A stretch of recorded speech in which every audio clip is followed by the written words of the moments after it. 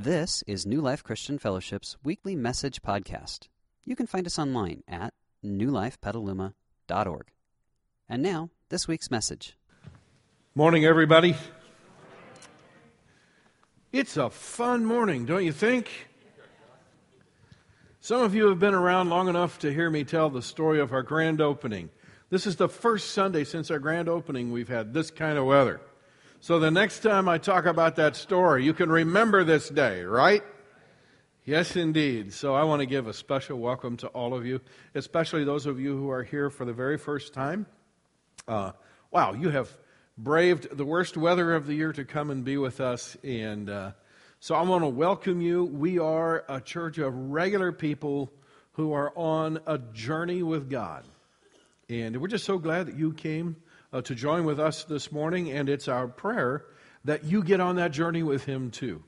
Because I can tell you this from firsthand experience, there is no greater adventure in life than going through life with God. We're going to talk a lot about that this morning. We're going to talk about His big plan and our little plan and how we can tie into that. So I want to welcome you along, and let's just have a short word of prayer as we get started. God, you promised to meet us when we gather in Jesus' name, and so here we are in Jesus' name.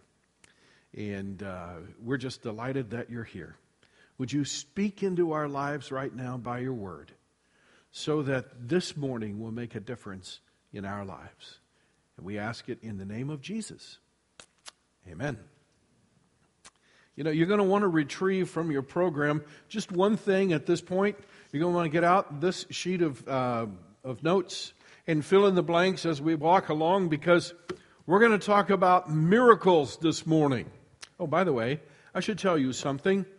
We have a group of people who are praying with Amy, and Amy's going to do okay. All right? So for those of you who are bleeding heart mercy people like me, you can just relax and know that she's in good hands. All right? Now, we're going to talk about miracles this morning. And most of us have probably seen a Christmas movie called Miracle on 34th Street, right? Sure. There's another movie called The Christmas Miracle, and that's because Christmas is really about miracles. If you stop and think about it, a virgin conceiving, that's a miracle. A moving star that guided some people, that's a miracle. Angels singing to shepherds out in the fields and guiding them to a place where the baby lay. That's a miracle. And of course, the absolute biggest miracle of all. I want you to think about the God who created everything that you and I can see and touch and feel and interact with. The God who said, "Let there be light," and there was light. The God who said, "Let the earth, the dirt, be separated from the waters," and He created the 7 continents and the oceans of our world. The God who said, "And let the oceans teem with life." And we're still, thousands of years later, discovering life forms that God created by just speaking them into existence. I want you to think about a God who's so big that He describes heaven as His home and earth as His footstool, the place He rests His feet. I want you to think for a minute about that God squeezing Himself into the body of a tiny baby. That's huge. And I want to tell you this. It is the difference maker in the history of the world. He changed everything. And everything I'm going to say to you this morning has its root in the fact that God left heaven and came to earth. And that's the story of Christmas. And it's the only story of Christmas that really counts. Everybody on board with that? It is. So let's talk about that, because that brings up an interesting question. If the whole Christmas story is really about miracles and God doing some amazing things, it brings up a tension for those of us who believe in God and for those of us who choose to become Christians and to go on this journey with God. It brings up the question and the tension, will God do a miracle in my life? It's one thing for me to pick up the Bible and read that God would do a miracle, let's say, in Joseph and Mary's life, or that God would do a miracle, let's say, in John the Baptist's life, or that God would do a miracle in the Apostle Paul's life. But the real question that I struggle with every day is when I'm struggling, when I have a need in my life, would God do a miracle for me?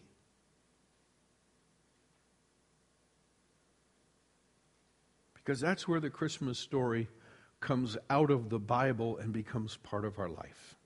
So we're going to look at that through the lives of a couple. This whole Christmas series that we're doing is called Christmas Stories, and I want you for a minute just to focus on the tagline of that title. It's called Christmas Stories, Finding Our Story in Theirs. You see, you need to know that the principal characters, except for Jesus, all the other characters in the Christmas story were ordinary people just like you and me. They had normal jobs that they went to. They had normal family life that they lived. They were just ordinary people like you and me. And yet God did unbelievable things through them, extraordinary things. And it's as we learn to see our lives in their story, then we get to walk in partnership with the same God they walked with. And we can expect God to be as active in our lives as He was in theirs. We're going to learn a lot about how to live life. This morning we're going to look at the story of a couple in the Bible, Zachariah and Elizabeth. And for the sake of our story this morning, I'm going to call them Zach and Liz. All right? And I'm doing that on purpose, because if I call him Zachariah, you will leave him in the Bible. He won't be normal to you. But if I call him Zach, you can relate to him. And if I call her Elizabeth, you'll probably leave her in the Bible too. So we're going to look at our lives through the story of Zach and Liz. And here's the story of Zach and Liz. When Herod was king of Judea, there was a Jewish priest named Zach. He was a member of the priestly order of Abijah, and his wife Liz was also from the priestly line of Aaron. Now Zach and Liz were righteous in God's eyes, careful to obey all the Lord's commands and regulations. They had no children because Liz was unable to conceive, and they were both very old. One day, Zach was serving God in the temple, for his order was on duty that week, and as was the custom of the priest, he was chosen by lot to enter the sanctuary of the Lord and burn incense. And while the incense was being burned, a great crowd stood outside praying. So there's the backstory. Now here's what I want you to know. When you read that story, you see that Zach was a priest. And right away, you can think of somebody who wears a special collar and has special clothes and sort of lives above and beyond all the people. No, that's not true. Okay? In the city of Jerusalem alone, at the time that Zach lived, there were 7,200 priests. So he was just one of 7,200 priests. And you noticed it talks about he was on duty that week. There were 24 different sets or groups of priests who served, and they each served for 1 week at a time, twice a year. So Zach was a priest and served in that priestly capacity only 2 weeks out of the year, and the other 50 weeks out of the year, he had a regular job. He looked just like you and me. I don't know what he did. Probably went outside Jerusalem as a farmer or worked at some shop in Jerusalem. But he had a regular job. He was just a regular Zach. Except for twice a year, he had a special job where he went and served at the temple. Okay? Now, even this idea of burning incense. If you do all the math, you'll find out there was only about 4 jobs that were individual jobs like this, and all the rest were sort of corporate jobs where you went in and you scrubbed the temple, or you went in and you mopped up after they made the sacrifices, or you reorganized the storage room, or whatever else you did, but you had all these general duties as priests. But there were 3 or 4 jobs. Burning incense was one. Changing the holy bread that was on the table of the bread of presence was another individual job. There was offering sacrifices out at the main sacrificial altar. There were 3 or 4 jobs like that they cast lots for, and those people got to do them on that particular day. So maybe 4 to 6 times in his lifetime, Zach got to do something like this. It was a big day for him. But here's observation number 1. Zach and Liz were common people with a very ordinary problem. Now you notice already it says that they were righteous people and they kept all of God's commands. You know, there's sometimes we have this little mechanism that goes on inside of us that says, the more I obey God, the less problems I should have in life. Anybody ever think like that? You're lying to me. We all think like that. Every single one of us. Okay? It's natural and normal for us to think like that. Well, right here, I didn't tell you that Zach and Liz were righteous. God said it in His Word. These people were devout. They went to church, not just periodically. They went to synagogue every Sabbath. He was a priest. He served every time his week came up. They kept all of the Lord's commands, but they had a problem. You see, Zach had a regular job, and Liz was a stay-at-home mom. She had the stay-at-home part right. It was the mom part that she was struggling with. Because as badly as they wanted children, and as often as they had tried, they had none. Now you got to know a couple of things about the culture that Zach and Liz lived in. In that culture, when a couple could have no children, it was automatically assumed it was her fault, not his. Every man was considered fertile, and every woman was considered, when they couldn't have children, it was always the wife's fault. I'm glad we've grown past that, aren't you? Yeah. Further, there was a secondary assumption that was made, and that was if you could have no children, it's because you were under a curse from God. So here are 2 people who are doing everything that they know how to do to serve and love God and honor Him, and yet they live right in the middle of a culture of people who look at them and somehow consider them outcast and ungodly. They were normal, ordinary people with an ordinary problem that they were struggling with. See how the story unfolds.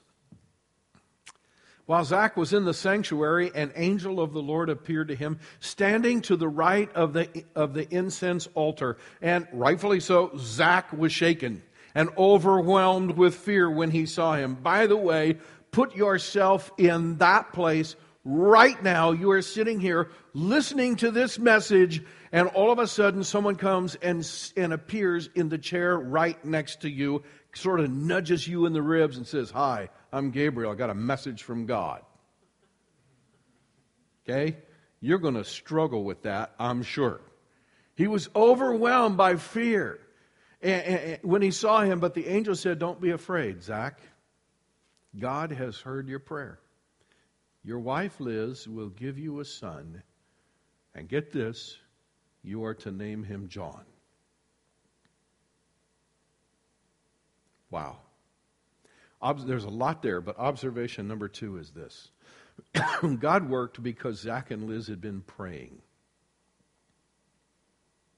I know that many of us here this morning have something in our lives that we would like God to take action on. But you know the truth? Many of us have not prayed fervently about that. I have people come into my office all the time. Pastor, I got this problem. I don't know what I'm going to do. I really need God's help. And I say to them, have you prayed about this? Yeah, okay. How often have you prayed about this? And how many days in a row have you prayed about this? I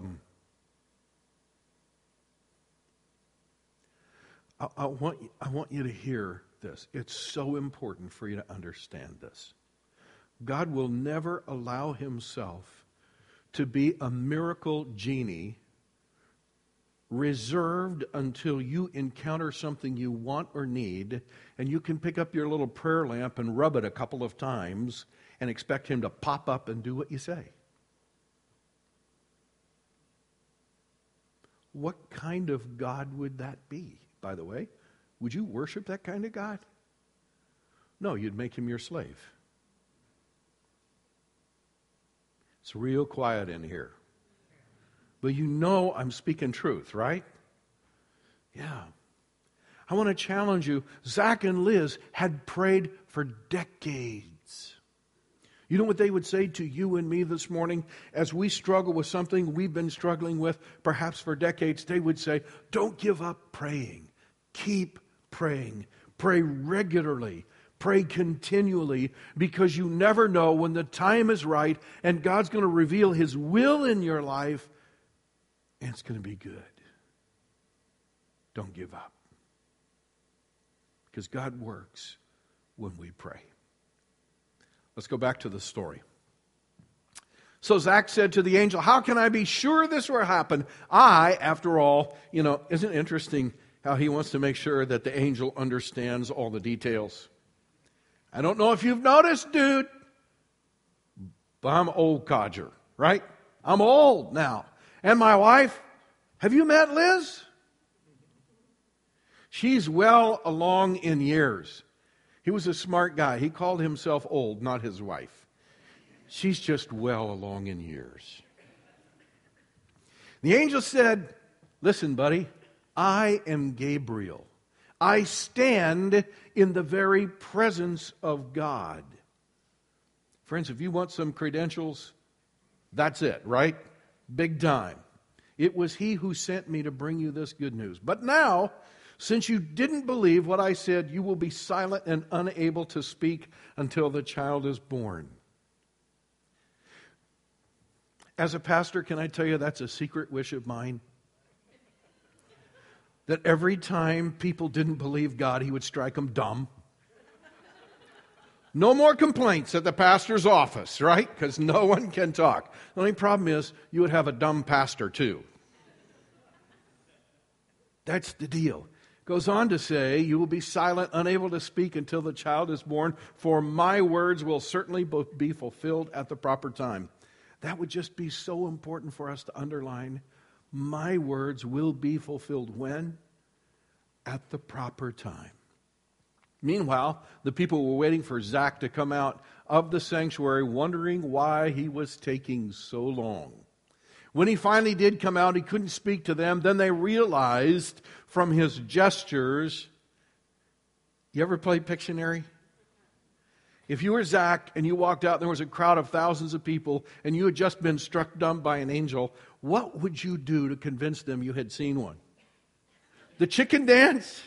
I don't know what he did, but somehow they figured it out, that he had seen an angel, and his silence, from his gestures and silence, and they must have seen a vision in the sanctuary.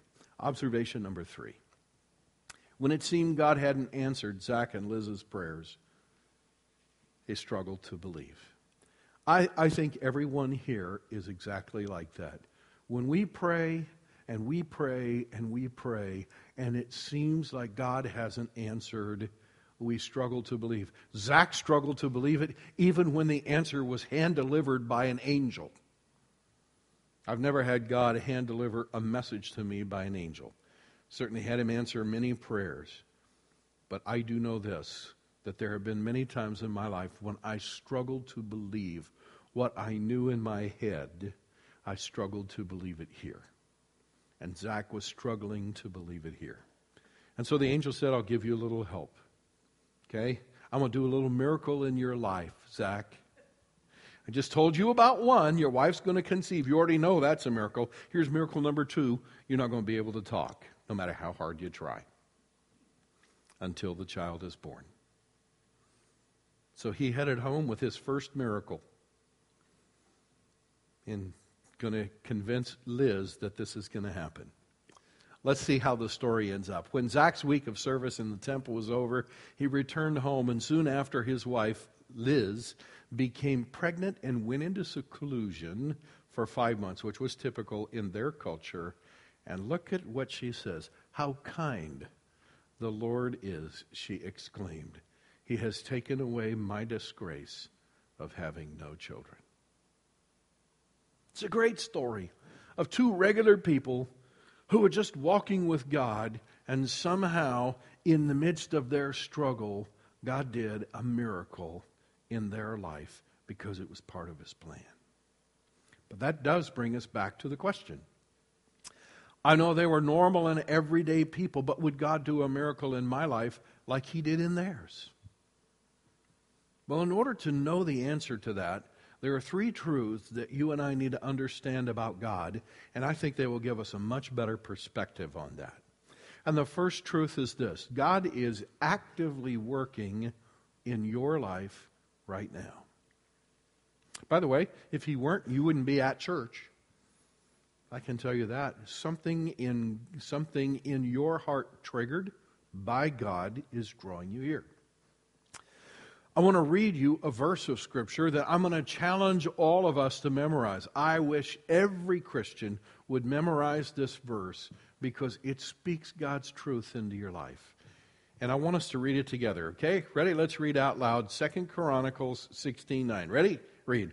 The eyes of the Lord run to and fro throughout the whole earth to show Himself strong on behalf of those whose hearts are loyal to Him. Do you get that? There's 2 things that verse talks about. First of all, it talks about God's heart.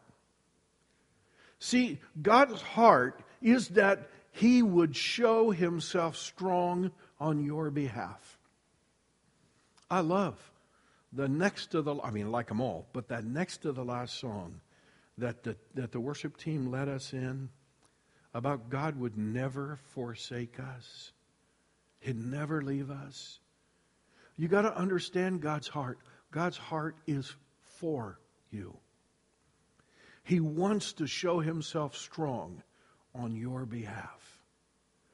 But that's not just about God's heart. It's about God's posture.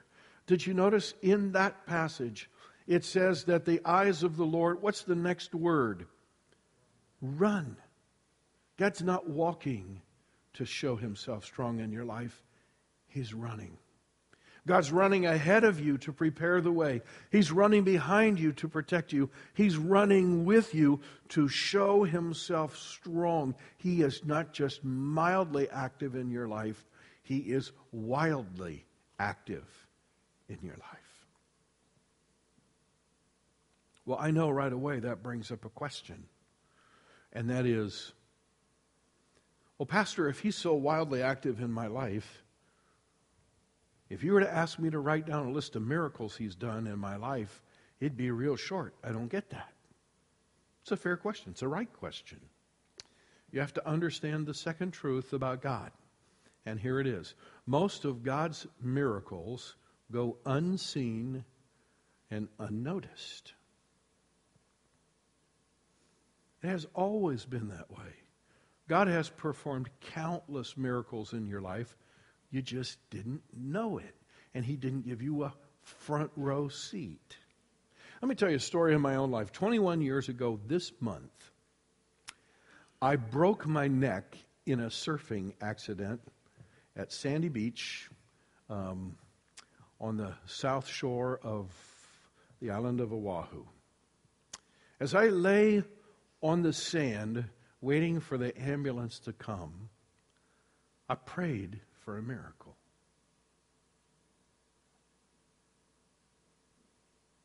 When I got in the ambulance, I prayed for a miracle all the way to the hospital. As I lay in the hospital and the MRI was taken, I'm thinking, okay, God's going to wait until the MRI is taken, proving that my neck is broken, and then when He heals me, it's going to really impress the doctor. And the doctor might become a Christian out of this. But God didn't perform a miracle. There were so many places He could have. When I was riding that first wave in and it took me over the falls and it pounded my head into the ground, God could have intervened and made me land differently. And it wouldn't have broken my neck. It would have been a miracle because He would have altered the course of my life in order to spare me, but He didn't. You know, in my life, I sat in a Minerva spine brace from my waist up over the top of my head, strapped in, immobilized for 5 months.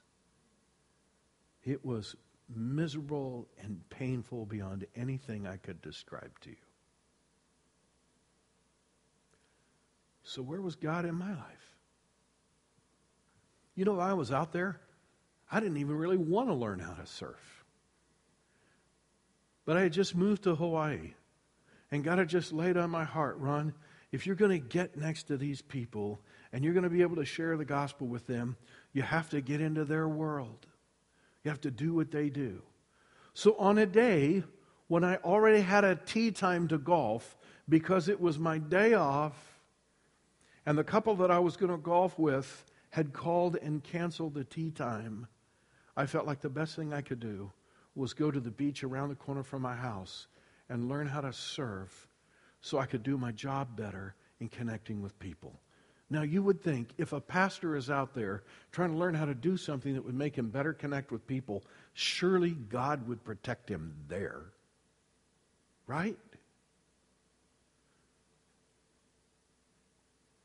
Where was God?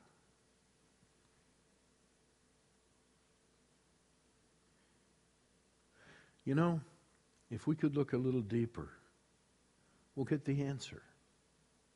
I'll never forget what the doctor said after the MRI, and he walked into my room.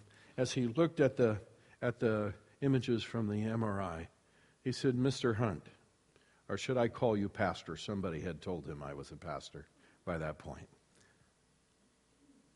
He said, somebody is looking out over you. He said, I look at your MRI results, and he said, this always ends. This particular injury always ends with the brain stem being snapped. It's always fatal.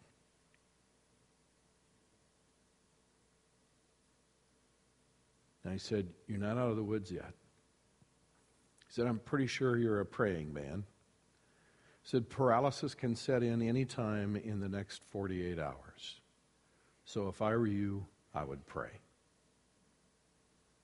Turned around and walked out the door. So where was God in my life? Well, here's the rest of the story you need to know, okay? When I went over the falls and landed directly on my head, your spinal column is built like donuts, rough donuts, but like donuts. Your skull is like a bowling ball. When you try to pass a bowling ball through a donut, which one wins, the bowling ball or the donut? The bowling ball, right? So the number one vertebrae exploded in 4 pieces. And that's what usually severs your brainstem. So as I lay in the hospital praying, I remembered that after I bounced off my head, it sounded like somebody had fired a rifle. And that's when my neck broke. And so I'm thinking, I got to try to get out of here, but I didn't know if I could walk or move. And for about 8 seconds, you ever hit your crazy bone? You've hit that, right? I had that sort of thing going through my whole body for 8 seconds. And then, about that time, I was just trying to get on my feet because I was amazed that everything worked. I got smashed by a wave, taken to the bottom, and washed out to sea. 3 more times. Where was God? I can tell you where He was. You know, when you break your neck, they put you on one of those boards and they say, don't move. I was being thrashed in the water, but God had his hands around my neck. He was preserving my life. I say I wasn't lucky. God just enabled me to see one of his miracles in my life. Can I challenge you with something? This Christmas season, when it's busy out there and you're driving down the road and you get behind some wacko who's driving only the speed limit. Okay? And you're all frustrated because you can't get around them and go like you want to go. Just log this back here. It could be a miracle. God could be slowing you down to spare you something that could happen up there. And you're all frustrated and saying, where is God when I need him? Okay? The truth is, God is so active in your life. It's just that most of what he does, he doesn't allow you to see with your human eyes. But that passage that says, and that's where you have to accept it by faith and know it, that the eyes of the Lord run to and fro throughout the whole earth to show himself strong on behalf of those whose heart is loyal to him. That's your God. That's the one who loves you. That's the one who came into that body of that tiny little baby. And that's the one who says, I'm here because I'm your God and I'm doing something for you. Listen to this. I'm doing things for you that you can't do for yourself. Okay? By the way, you could slow down on the road by yourself. Okay? Every once in a while, God may be gracious and slow you down on his own. But usually God wants to do things in your life and mine we can't do. Zach and Liz could not have a child on their own. They had tried. But God came and did something in their life that they couldn't do on their own. So, God is active in your life. Most of his miracles are unseen. Number 3, God's plan is always an upgrade. Always an upgrade over our preferences. Listen to me. If you had come up to Zach and Liz at any point prior to the angel appearing to Zach in the temple, and you had said to them, would you trade places with your neighbors, all of whom had kids? What do you think they would have said? Yeah, sure. Don't you think they had prayed many times, God, I just want to be like Fred and Linda down the street. They got 12 kids. We got none. God, I look at people and I know that they're not walking with you like Liz and I are walking with you. And they got more kids than they know what to do with. And we've got none. They would have traded places in a heartbeat with their neighbors. But hear me out. If they had been able to do that, they would have traded God's big plan for their little one. Because you know what God had in store for them? No, Zach and Liz. You're not just going to have any kid. You're going to have a son. His name is John the Baptist, and he's the forerunner for the Messiah. That's your kid. God's plan for us. By the way, even if God's plan for Zach and Liz had been to have no children, whatever his plan was in their life, it would have been far greater than their own personal preferences. I love how Kevin says this. When we understand what it means to have faith, it means that we want what God wants for us more than we want what we want for us. And that, my friends, is the challenge of Christmas. So how can we apply this? Because this is where it all comes down to home, and this is where it gets really, really good. The first thing is this. We can choose today to become a Christian. Now, I want you to take out your Connect card. This card right here, because on the front side, please take a moment and put your name in there, and if this is your first or second time here and we don't have the rest of your contact information, would you be kind enough to trust us with that, because we really want to help you connect with God, and in order to do that, we have to be able to connect with you on a regular basis. So if you'll fill in your contact information, then on the back, there's a place for you to record how you're going to apply this in your life. And the first one is, I'm choosing today to become a Christian. This series is right in the middle of 2 years of teaching in our church about that we're calling the Take Hold Initiative. It's how do I take hold of the life that Christ has for me? Not just part of it, but how do I take hold of the whole thing? Well, part of it is being willing to let go of your little plan so that you can take hold of God's big plan for your life.